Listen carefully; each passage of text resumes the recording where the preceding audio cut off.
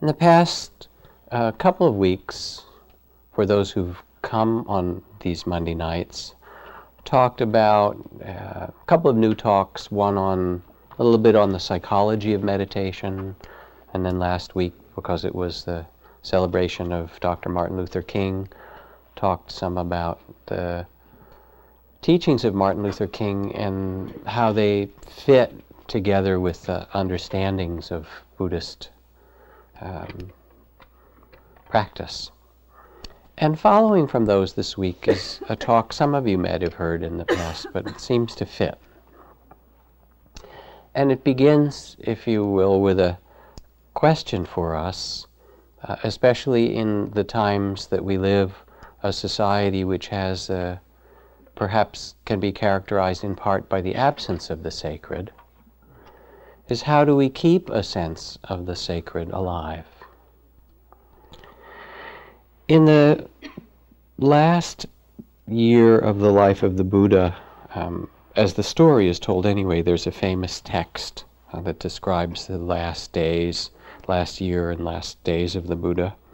And in this long story, which is a little bit like a myth, that even ends, and this is how it was in the old days, it's kind of once upon a time type story. At the last day or two of the Buddha's life, when he was terribly sick, he lay down between two sal trees, two beautiful trees, to prepare himself for death. And it was in this little village, and his attendant Ananda was next to him and said to the Buddha, to the Blessed One, do not die here.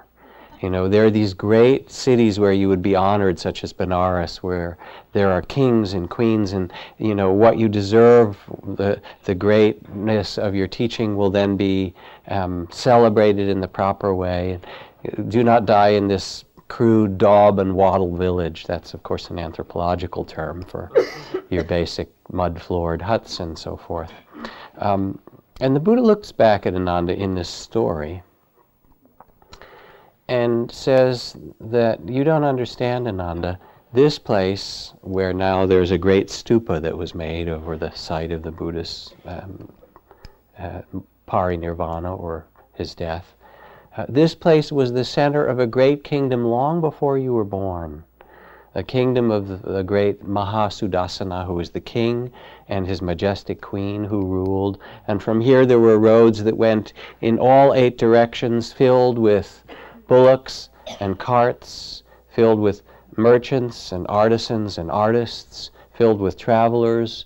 There was never a time when there wasn't the sound of horses and elephants and bells and musicians, and this was the great court and a kingdom of justice and abundance that was run by this majestic king and his queen.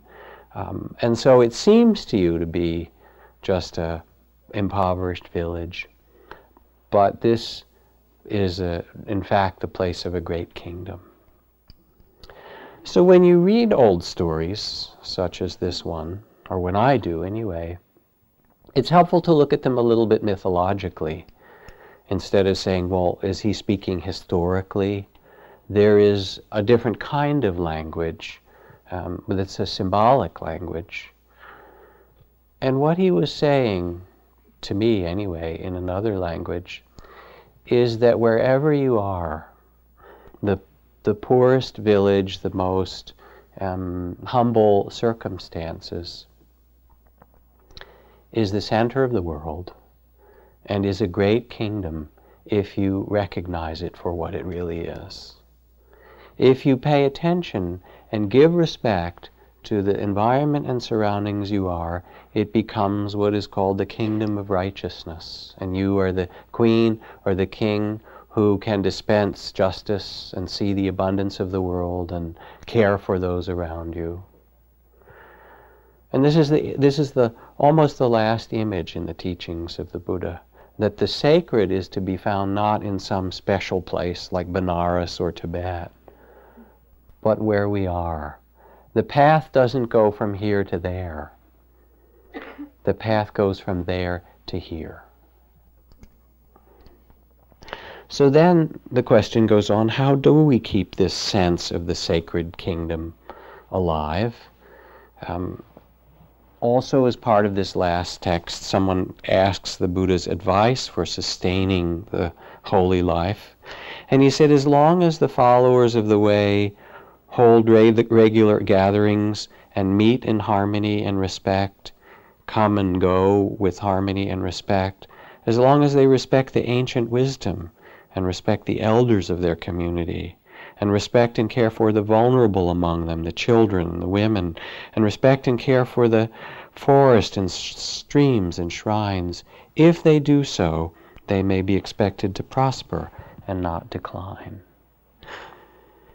And so there's a quality of respect that is central to the last teachings of the Buddha in keeping the sense of sacred alive for us as human beings. And one knows it if you go into a great forest monastery, as I practiced and lived in Thailand. You enter through the gates, and there are these old giant teak trees and well-swept paths underneath the forest canopy and little huts of the monks and nuns. And there's a sense of such care and beauty in the simplest way of respect for the forest and the animals and those who come in. Even the littlest one, even the little ants are respected. You step over them and you sweep them out of the way, and every form of life is respected. Like that little poem I read sometimes from Lloyd Reynolds. A bug crawls over the paper, leave him be. We need all the readers we can get. This is for the authors in the audience here, right? And you feel that. You go into the monastery and everything is respected. Even if you read in the text, even Mara, who was the personification in Indian mythology of struggle, of difficulty, of evil, of whatever language one wants to use for it, the personification of all the forces of greed and hatred and ignorance. And Thich Nhat Hanh likes to tell this story, he's written it in a beautiful way, of how one day the Buddha was resting in a cave in the mountainside. His attendant Ananda was outside, and Mara came to call upon the Buddha, as he did periodically in these stories. You know Mara, don't you? Mara comes to call on you all the time. I know he does, right? And Ananda says to Mara, he's not here, he's busy, he's engaged. And Ananda doesn't want the Buddha to have to deal with Mara. Kind of trying to protect him, but also a little bit frightened of Mara. And then from inside the cave, the Blessed One says, Ananda, is that someone who's come? Ananda goes, oh dear, he heard me. Ananda, is that my good friend Mara? Please set out the table. I would like to invite him in for tea. And so the Buddha invites Mara in for tea in this very respectful way and says, how are you doing, Mara? Mara said, it's really tough being the evil one, you know. It's not such an easy job, and complains for a while. And the Buddha says, you know, it's not all that easy being a Buddha either, quite frankly. And they have their tea and then separate. So in these stories, there is at the heart of them the phrase from Rumi in his poem, The Guest House, treat each guest honorably. Treat what your life brings to you with a sense of respect. O nobly born, you who are the sons and daughters of the Buddhas, of the awakened ones, remember your own nobility and treat others in this way. So a story for you that's a fantastic old myth, and that fits with this theme. Some of you may know it. Once upon a time, again when you were somewhat younger than you are now, King Arthur in his kingdom was out on his great horse, roaming through the forests and countryside, partly on a hunt, and partly just to see the farthest reaches of his kingdom. And there was a great stag with 12 or 14 points, one of the magical beings of the forest that he saw, and he took off after the stag for a long distance into this great and dark forest toward the end of the day, and went deeper and deeper into the forest. and finally got lost and couldn't find his way out, and a great thirst came upon him, and it was getting darker and darker, and he realized he could not get out of that forest at night, and he would have to stay there, and he was terribly thirsty. And as he was looking for a place where he could lie down under the trees until the morning, he came upon a small clearing just as the moon was coming out, and in the midst of this clearing was an exquisite well. King Arthur dismounted his horse, and having great thirst, walked up to this beautiful well, which had a bucket made of woven of silver and gold. He thought, this is a very special well indeed, and lowered the bucket into the water, thinking, I'm a king, of course. Rolled it, brought it back up, and drank of the well, and sat down feeling a bit more satisfied, but concerned whether he would find his way out of the forest. And all of a sudden, he heard in the dark the sound of horses' hoofs coming through the forest. You know. All right, we'll do this. I think about telling stories to my daughter when she was a child, you know. It's so great.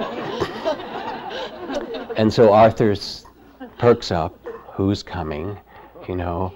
And in the moonlight, coming into the clearing, he sees one of the most magnificent horses he's ever seen. And seated on it, he can tell from the long golden hair and the robe that is around her, which is woven of silver, and the amazing work on the saddle and bridle. He can't quite tell who it is, but some magnificent woman is coming up on this horse. And he can't wait. And she turns around, dismounts from the horse, and looks at him, and she is this old hag with all the distorted features that you imagine from witches and hags and so forth. But she's not just any old hag, unless the ladies in the crowd here, the women, take offense. This is, her name in the Irish mythology is the Hag of Bera. But she's known all around the world. The Russians call her Baba Yaga, and the Indians call her Kali. And she is the one who stirs the great pot in the center of the world and creates all things and then brings them back to her. So she is actually the source of life. And she can appear in any form, but in this particular story she comes as the Hag of Bera. And he looks at her, magnificently dressed, but looking like this. And she looks right back at him and says, you have drank from my sacred well without permission. And he feels a little chagrined. And she looks at him and she says, and also you are lost. And he says, yes, madam, I am lost. Can't find my way out. And she says, well, you have done this to me. You've drunk from my sacred well. And the king looks at her and says, my apologies, madam. If there's anything in my power as a king that I can do to please you, to make up for this water that I've taken, and perhaps to seek your guidance in getting out of the forest, I will do so. And she looks back at him and says, granted, yes, king, I will accept your offer. What I would like, she said, is to wed the greatest of your knights. Is not Sir Gawain, who was at that time the greatest knight in the court, is he not yet unmarried? And Arthur said, that's so. She said, well, since you said you would give me anything in your power and you are the king, I would take him for a husband, thank you. And then tomorrow I will show you the way out of the forest, and we'll call it even. King Arthur sat there for a while, thinking how he was going to break the news to Sir Gawain, and then looked back at her and said, "O great lady," for there was no doubt that there was greatness about her. "I am not sure that Sir Gawain is worthy of a woman of your greatness." She said, no, I will, this is exactly what you offered as a king. I accepted, took you at your word. And then he looked and he said, tell me, is there nothing else I can do to release myself and Sir Gawain from this promise? for I am not sure that it is the right thing." And she said, "I will think upon it, and we will talk in the morning." And she rode off and came back in the morning. And there she was. And she said, "I'm ready to lead you out of this forest." And he said, "Well, is there nothing else I can do to be released from this promise?" She said, "Well, there's perhaps one thing you could do. If you can answer a question for me, and answer it properly and truly, then I will release you. And you will have a bit of time to answer it. I would see you back here in this spot in 1 year, and if you bring me the answer, you are released, and if not, then I will wed the knight." And the question is, what do women want? What do women really want? So Arthur goes back, as you can imagine, to the castle and gathers the knights around and tells them of this magical and amazing encounter he's had in the depths of the forest. And the knights say, "Okay, we got to get on this," right? And they all get scribes and great books. And they go out in every direction in the kingdom and they start interviewing women. What is it that you want? It's not a bad project, mind you, right? And they start making lists. Love, they want love. Or they want to be left alone, right? Or they want gold or children or power or pleasure or you name it, all kinds of possibilities. And so they have book after book, and they compile them all together at the end of the year and say, "Surely we have the answer." And Arthur rides together with a man on a great horse to carry the books back into the forest. And sure enough, as he waits by the well, up rides this magnificent steed and the old woman. She takes the books, looks through them, shakes her head at each page, and says, "I'm sorry, you have not found the answer. So I will wed Sir Gawain next week." And Arthur said, "Are you certain?" She said, "I am absolutely certain." He says, "Well, then I've spoken with Gawain, and we will have a small private ceremony in the chapel." And she says, "Small private ceremony? Why, this is the greatest night in the kingdom. You must invite everyone. Sir, you are the king. You must do this properly." So they go back, and all the preparations are made, and there is this huge wedding and banquet and so forth, and there stands Sir Gawain, and here stands the lady, as she is called, the great lady. And finally they are pronounced husband and wife. They have a feast, a toast, and then they go off to the bridal chamber. And Sir Gawain sits down on the bed, and the lady sits down next to him and says, "I will prepare myself to go to sleep. Will you join me?" And Sir Gawain says, "Perhaps I will sit up." And the lady looks at him and says, "I thought you were a brave knight, but I see that perhaps I was wrong." What else could she have said? What worse could she have said to him? She said, "Will you not kiss the bride?" And he drew back a little, and she said, "Bravery?" So he took a deep breath and leaned over and gave her a kiss. And the moment he did so, in that instant she changed form and became the most beautiful princess that he had ever encountered. The long golden hair was still there, but all the rest of the features of this woman as the Hag of Bara had been transformed in a moment to this beautiful state. And she smiled at him and kissed him back again, and indeed there was a great joy between them. And then she said, "But there is still a problem, my great knight.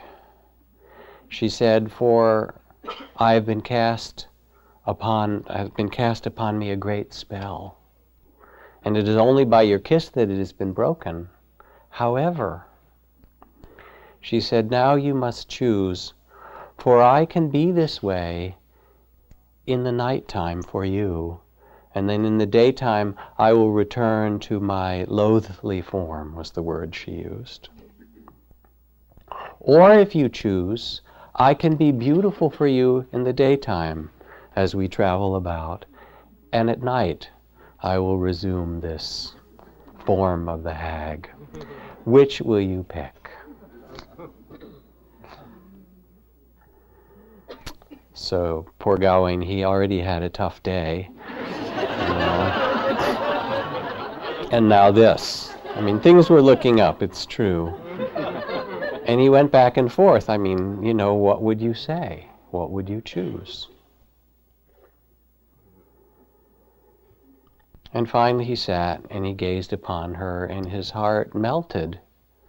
And he looked at her not from the question of what would I choose, but from his heart he saw her and said, what would be the blessing for her? And looked at her again and said, I cannot choose, milady. I will allow you to choose. And in that moment, a great smile came across her, and she said, you have broken the spell. For by allowing me to choose now, I can be beautiful both in the daytime and at night, for you have answered the question of what it is that women really want. And what it is that women really want, said this great being, the woman who carries all the possibilities of the world. What it is that women really want, she said, in her language, is their sovereignty. And sovereignty is an ancient word that means their respect, their wholeness, their independence, their fullness of being, not beholden to someone else, but allowed the respect to be and blossom who they are as they are. The greatest of blessings, their genuine freedom. And of course, as such stories go, Sir Gawain and his bride lived happily ever after.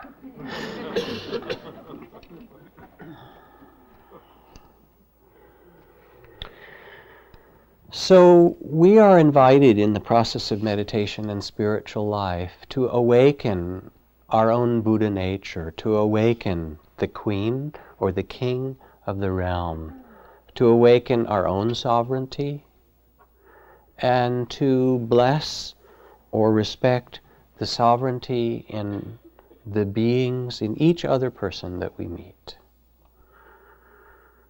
In fact, at the end of most Buddhist texts, after these dialogues, they're really descriptions of people coming and talking to the Buddha and what happened, and kind of an account of the teachings. And as people leave the presence of the Buddha, the very last words that he says to them as they depart is, now it is time for you to do as you see fit. He gives them teachings. The people ask questions. How can I live a wise life? How do I develop compassion? What does freedom mean? And they have this dialogue and get these beautiful teachings. And then the Buddha doesn't say, now you should go and do A, B, and C. The Buddha looks at them, blesses them, and said, now it is time for you to do as you see fit. He again bows to their sovereignty. He offers respect to their own dignity, to who they are. And to be awake, to discover the awakened heart, to awaken our Buddha nature, is to see with this quality of respect every being, to offer it to life. From Thich Nhat Hanh, who writes, let's see where we are here.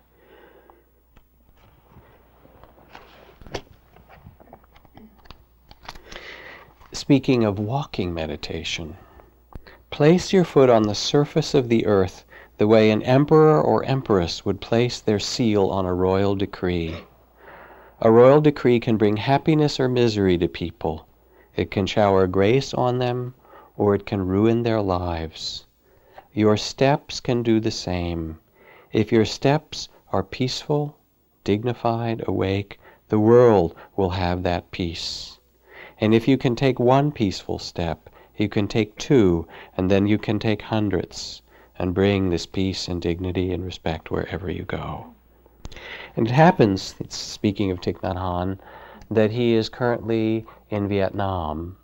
He has not been allowed to go back for, I think it's been 39 years. And now at age 78, he was finally allowed by the government of Vietnam to go for a 3-month visit and offer teachings throughout Vietnam. I talked to someone in Hanoi a few days ago who was with him, and he's traveling through the countryside offering teachings of respect throughout north, central, and southern parts of Vietnam. And apparently it's a really heartwarming and amazing tour for all those who are part of his visit, and a very healing thing for the country of Vietnam. So to be awake is with each step or with each encounter to respect the sovereignty of those in front of us, in a way to bow to what is in this world. And again, Edo Roshi, Zen master, someone asks him how the Buddhists answer questions about the existence of Buddha. Does Buddha really exist, or God for that matter? He said, the other day I was walking along the river and the wind was blowing, and suddenly I thought, oh, the air really exists. We know the air is there, but until the wind blows against our face, we're not aware of it. And here in the wind I was suddenly aware, yes, the air is here. And the sun too, I was suddenly aware of the sun shining through the trees, its warmth, its brightness, all this completely free, completely gratuitous, simply here for us to enjoy. And without my knowing it, spontaneously my hands came together and I realized I was making a bow.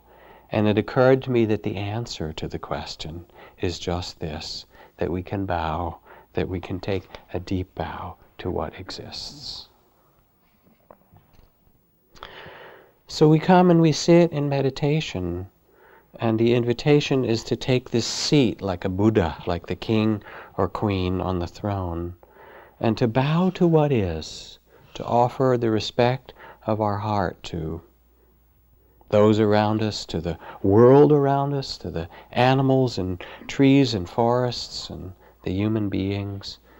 As Elizabeth Barrett Browning writes, earth's crammed with heaven, every common bush afire. To see with the eyes that see the sacred, and to bow to whatever is in front of us, because it's all part of this great magic show of life.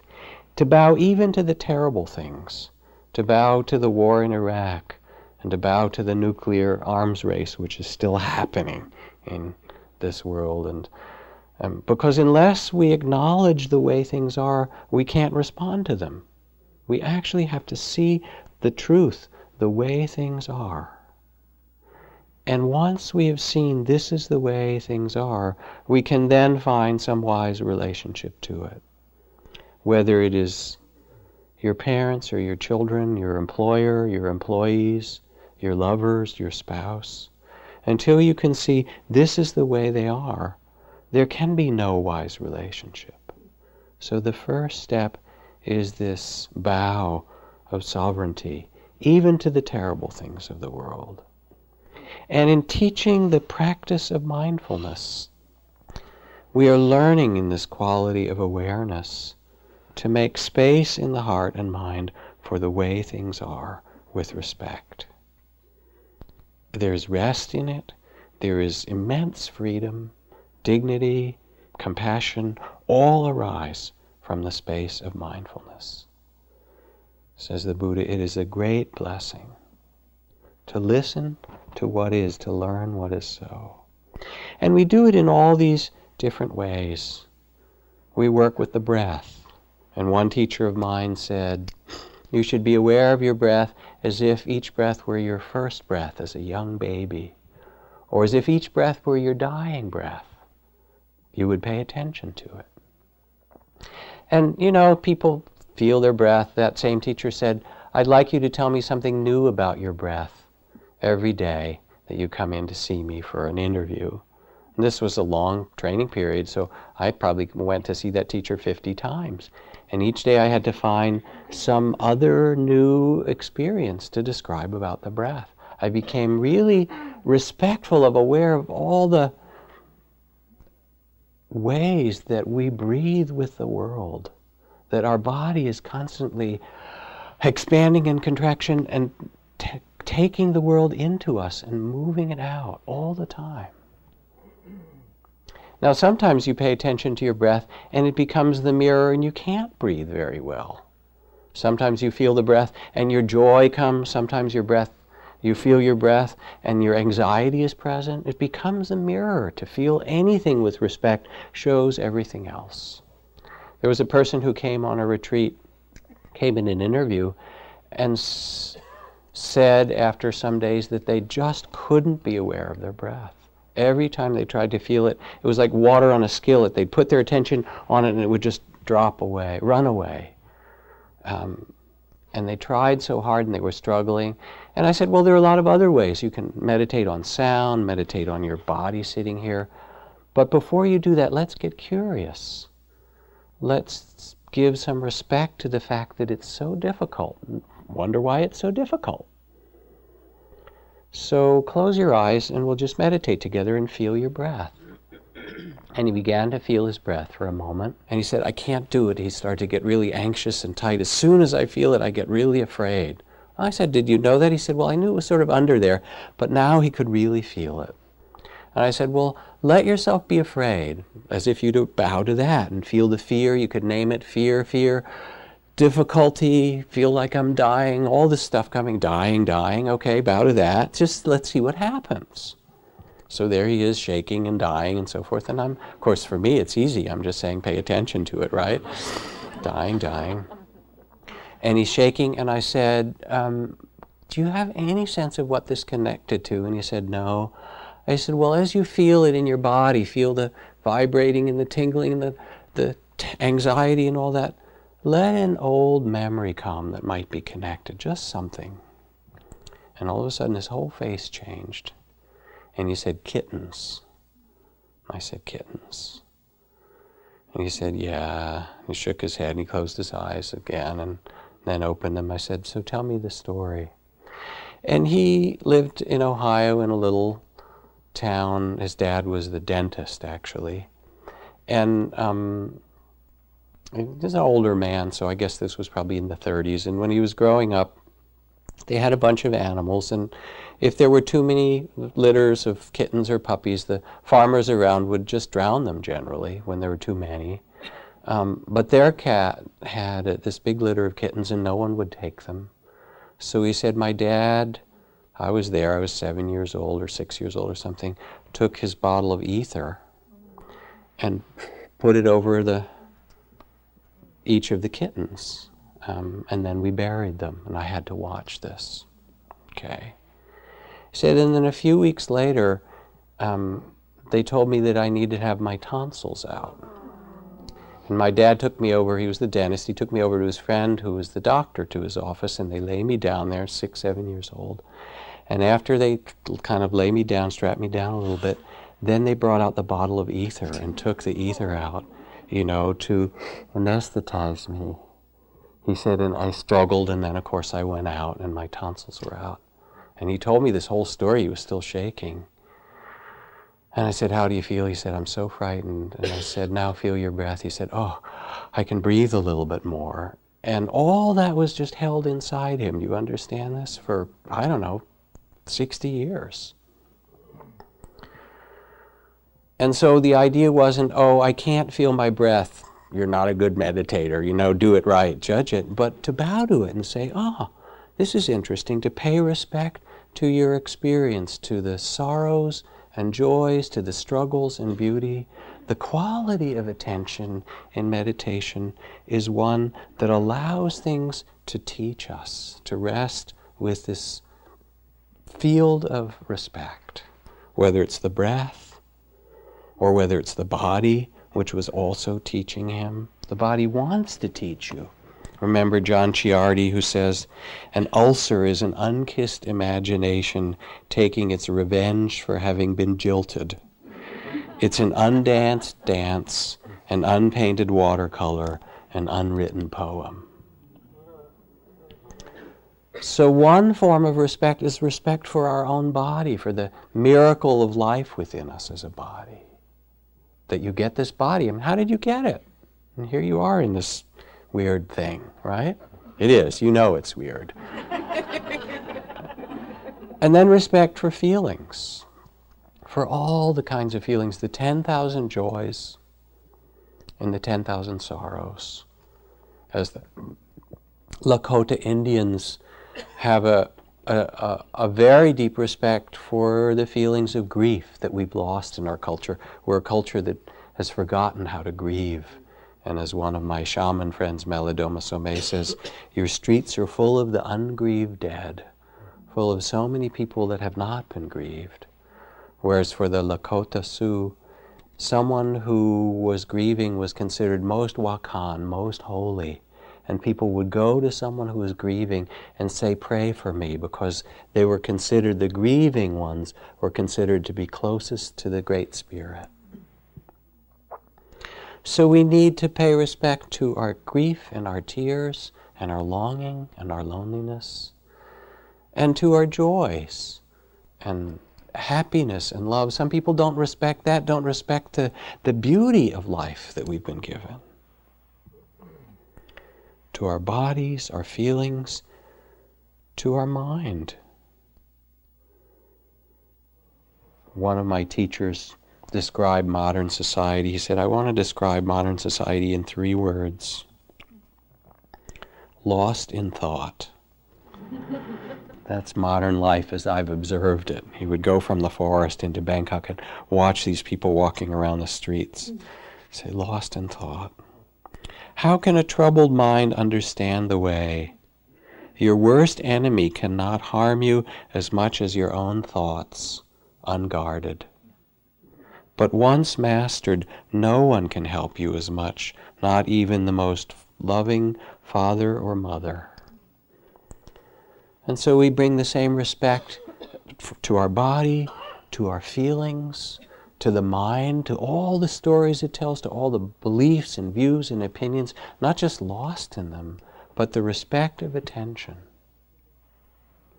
And to the patterns of the Dharma, the life that lives through this body and mind. All of it, this great dance. We become the gracious innkeeper, the guest house, as Rumi says, treat each guest honorably. The goal of community is to create a safe place, safe because no one is attempting to heal or convert you, to fix you or change you. The members accept you as you are. You are free to be you, and being so free, you are free to discard defenses and masks and disguises, free to discover the true psychological and spiritual health of yourself and the world, free to let your beauty shine. And the goal of meditation in the inner community of body and mind and the community with one another is to offer this kind of respect. I love the poetry of Zen Master Ryokan, because sometimes he writes about the spring plum blossoms and playing with the children. And then in alternate poems, he writes, looking up, I see the setting sun, unbearable loneliness, sparse rain, quietly I clutch my robe and lean against the empty window. And it's as if he bows to all the seasons of life, to spring and autumn and to winter. For more than 70 years I've been making myself dizzy observing men and women. I've abandoned trying to penetrate whether men and women's actions are good or bad. Can you imagine that? All this coming and going is a sign of misunderstanding and weakness. The world is as it is.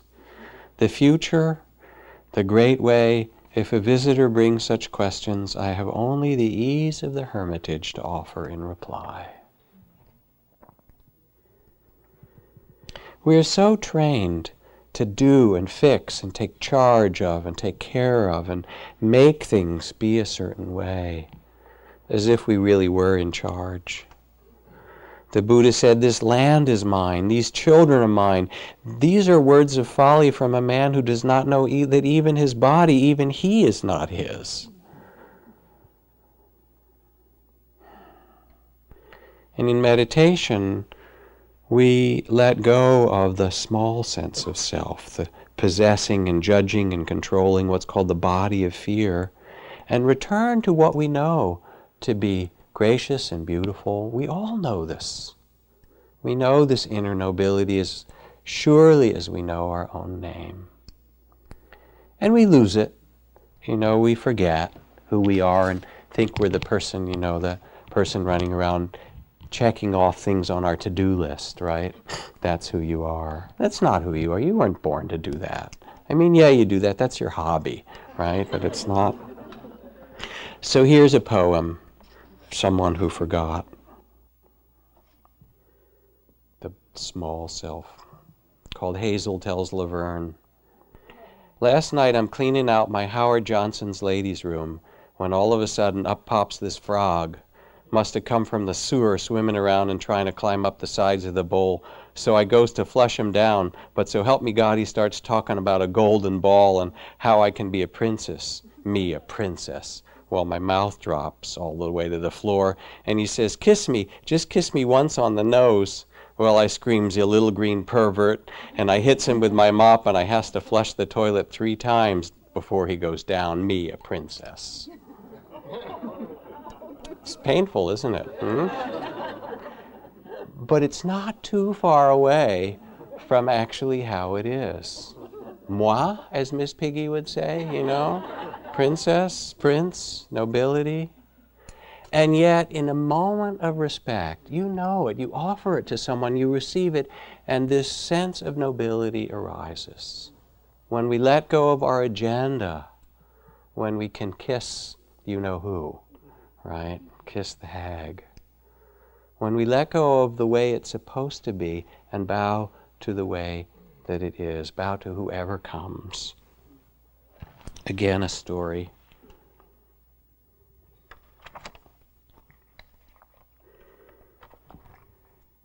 Here was the victorious army that might rape its way to the center of the city.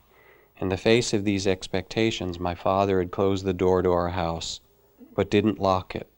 With his wife, daughter, family, and guests in the cellar, he waited upstairs, no doubt in prayer. When the soldiers approached and pounded against the door with their guns, Father opened it and stood before them in a way they couldn't have expected. He pushed aside their rifles and gestured that they should come in as if they were invited guests to a banquet. Of course, a soldier's attitude at such a moment is one of great suspicion. He's seen 6 years of war and wants to survive. He's ready to shoot before he gets shot. But they saw in my father's gesture that perhaps their fear was not necessary. They looked in the house to see if it was a trap and found it wasn't. My father could see they were relieved. They took off their rifles, and then my father called all the others up from the basement. He was able to create such an atmosphere of welcoming and trust and respect that the soldiers were moved to share from their own meager rations. They could see how thin and hungry we were and frightened, for the city had been cut off for a long time, and they shared with our family and stayed for some days as guests with their own food. Something happens when we offer respect to our bodies, to our hearts and feelings, to the stories, the fears and the longings and the love and the understanding, all the parts of the mind. When we can listen with this level of respect, it begins to transform us, and it begins to transform others when we offer it. Again, as Martin Luther King said, speaking of him so much last week, the approach of respect and love does not immediately change the heart of the oppressor. It first does something to the hearts and souls of those committed to it. It gives them new self-respect. It calls up resources of strength and courage that they did not know they had. And when finally it reaches the opponent, it so stirs their conscience that reconciliation becomes a reality. We who would make peace in this world, with all its sorrows and struggles and poverty and war and racism that we see so visibly, cannot make peace without this respect, without this quality of care. It's not them, it's us. As Solzhenitsyn writes, if only it were so simple, if only there were evil people somewhere insidiously committing evil deeds, and it were only necessary to round them up and destroy them. But the line dividing good and evil cuts through the heart of every human being, and who among us is willing to destroy a piece of their own heart?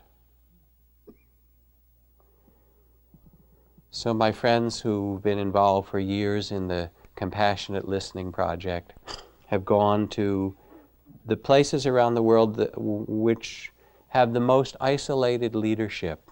They went to Libya and listened to Muammar Gaddafi when no one else in North America and most of Europe wouldn't speak to him. They went to Lebanon to listen to all sides in the civil war. They went to Bosnia and Armenia and all these places, and their work was to sit down and say, tell me what it is like for you. To offer the respect of the sovereignty of every being.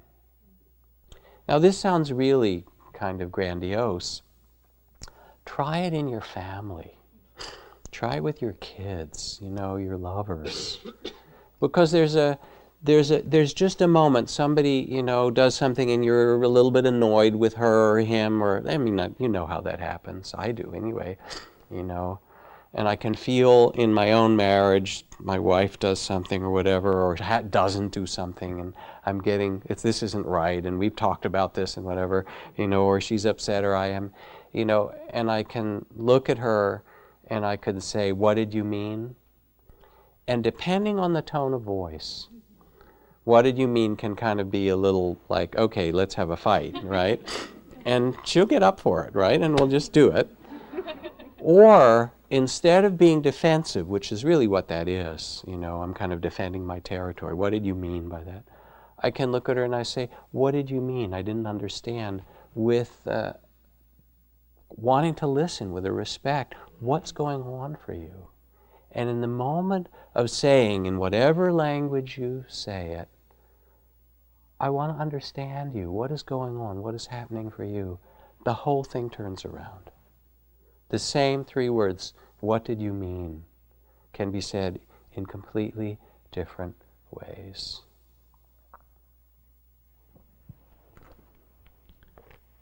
How we treat one another. Even dogs.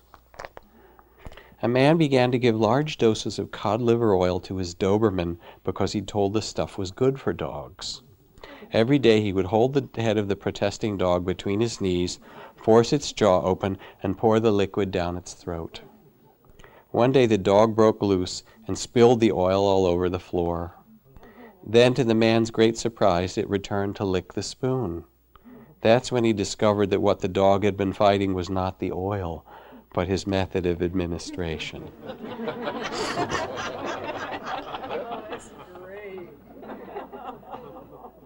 There is no one who doesn't long for respect, who doesn't love respect. The elderly, the young, teens, right? People who are angry or sad, the environment, the disenfranchised, the rich, the Croats and the Serbs and the Bosnians, and the Muslims and the Hindus and the animists, and black people and brown people and yellow people and red people, and pink people. You know who you are, right? Milton Erickson, the great hypnotherapist and innovator, used to offer this kind of respect to people. And there's one story in which he went back in the 50s into a mental hospital to kind of show his work, and was invited to a ward where there was a man who they had tried to talk out of his delusion that he was Jesus for a long time in therapy and things. Nothing worked. His psychosis was that he, believed he was Jesus, and no one, could tell him any different. And there he was on the ward and wouldn't do anything, wouldn't really accept in that way. And Milton Erickson went up to him and looked at him and said, "I hear you're a carpenter." And the man said, "Oh yes, as a matter of fact." He said, "Fine, we have a shop here and we really need some things done." And simply bowing to him, "Okay, you're Jesus, well, we have some things for you to do," began the kind of dialogue that couldn't happen in any other way. Not expectations, not plans, not fixing somebody, but listening with the heart. This too. A story. Heavens, all these stories. Where do I go? I just take a pause here for a moment.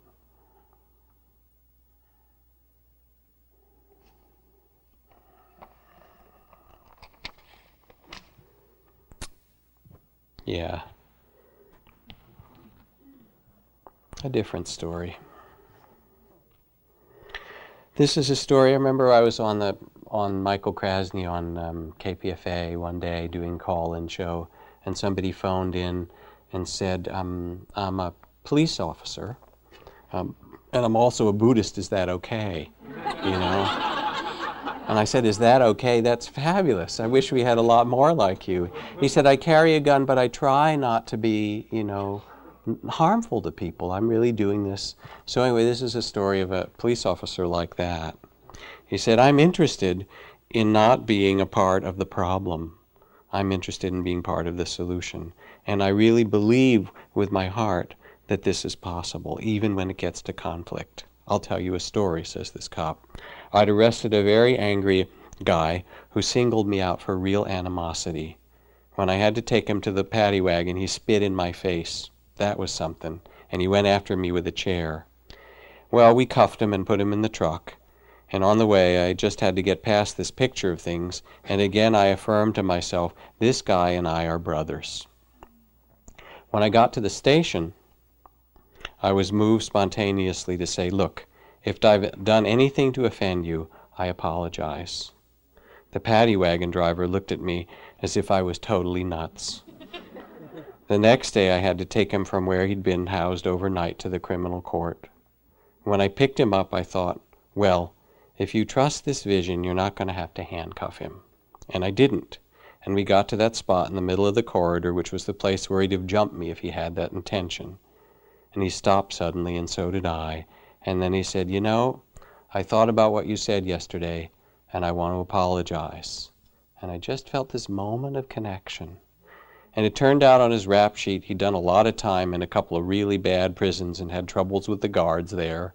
And I guess I symbolized something for him, and I saw it all turn around, saw a kind of healing, I believe, in that moment.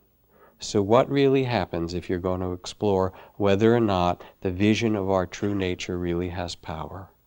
Maybe people will say you're taking chances, but if you're taking chances without any love, you're really taking a chance.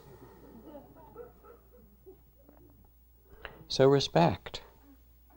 Respect for ourselves, respect for one another, stepping out of the body of fear, the small sense of self, and opening ourselves to this life that we've been given.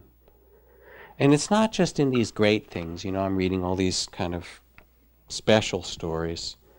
As Meher Baba says, the scope of care and respect is not limited to great gestures, heroic acts, huge donations to public institutions. They also serve who express their respect and love in little things. a word that gives courage to a broken heart, a smile that brings hope in the midst of gloom, a glance that wipes out bitterness from the heart is also respect and service, although there may be no thought of serving in it. When taken by themselves, all these things may seem to be small, but life is made up of many such small things, and if these small things were ignored, life would be unbeautiful and unbearable. So it's not just the big things, but the whole practice of awakening, all the teachings of liberation, the teachings of dana, which is of a generous heart, the teachings of non-harming, of sila, of not bringing harm to other beings, the teachings of selflessness, of wisdom, of compassion and interconnectedness. In some way, all of these could be taken as teachings of respect. Even the teachings of emptiness, because we really don't know where anything comes from. You know, it just troops out of emptiness and shows itself and disappears. And it's so mysterious. I mean, somebody asked this Zen master, would you tell me what happens when I die? Or when you die? What happens when you die? And the Zen master looked back and said, I don't know. He said, what do you mean? Aren't you a Zen master? And he says, yes, but I'm not a dead one. Right?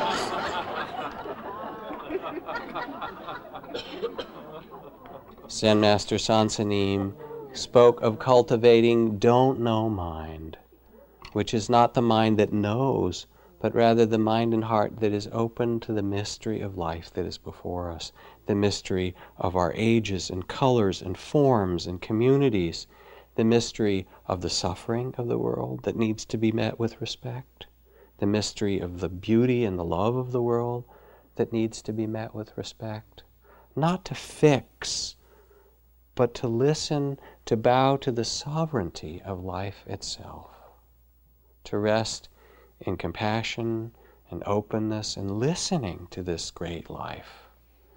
And when we do, there comes freedom and ease and graciousness, and then we can care for things, and the things that we care for are really transformed by our love and our respect. Nothing else really will transform this world. The transformation requires this level of care and openness, the sovereignty that we grant. Don't be confused by surfaces, says Rilke. In the depths, everything becomes law, everything becomes the Dharma. When we become silent and still and can bow to what is, there opens in us a space of freedom, connectedness, joy, that is our birthright, that is who we really are.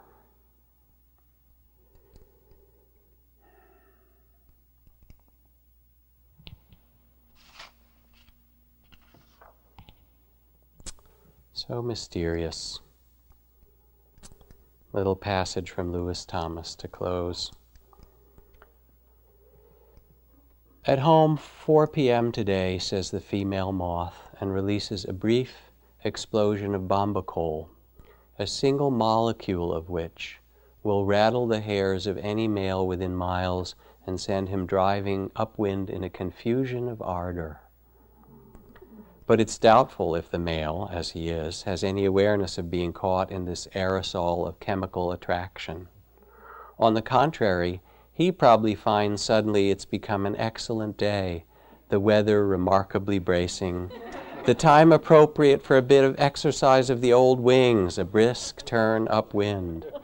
And en route, traveling the gradient of bamba coal upwind, he notices the presence of other males heading in the same direction, all in a good mood, inclined to race for the sheer sport of it.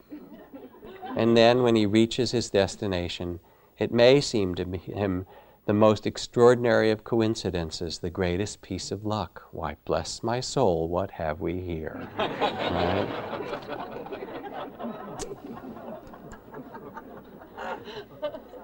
Mary Oliver's line, I was a bride married to amazement.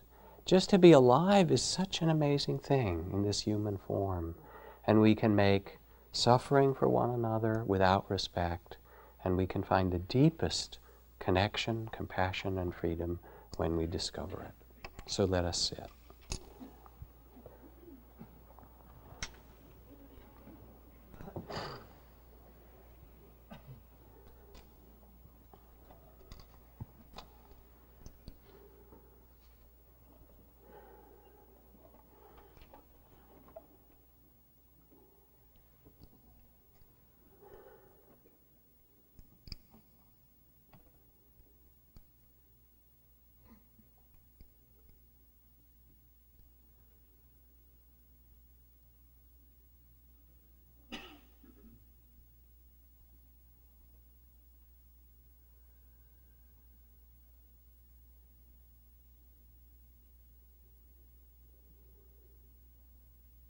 And as you sit quietly, a moment or two of reflection. What is true in your own life, in body, heart, mind, circumstance, that asks for your respect, acknowledgement that this is the way it is, that asks for your love?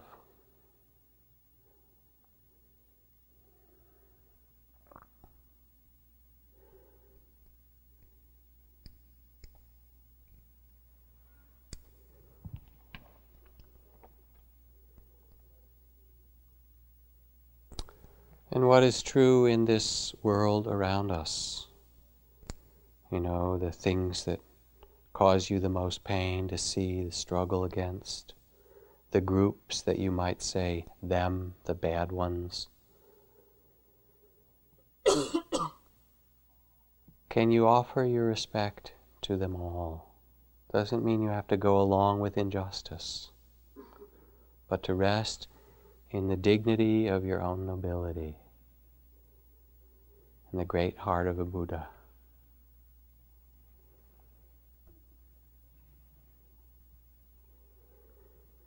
And from this you will know what to do and how to do it in the wisest way.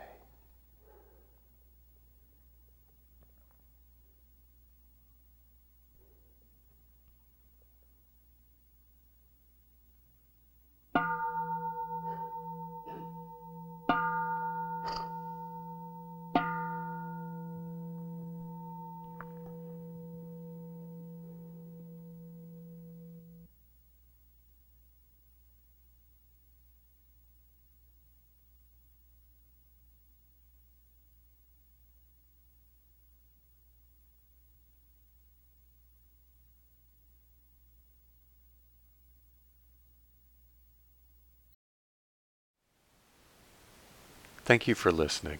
To learn how you can support the teachers and Dharma Seed, please visit dharmaseed.org/donate.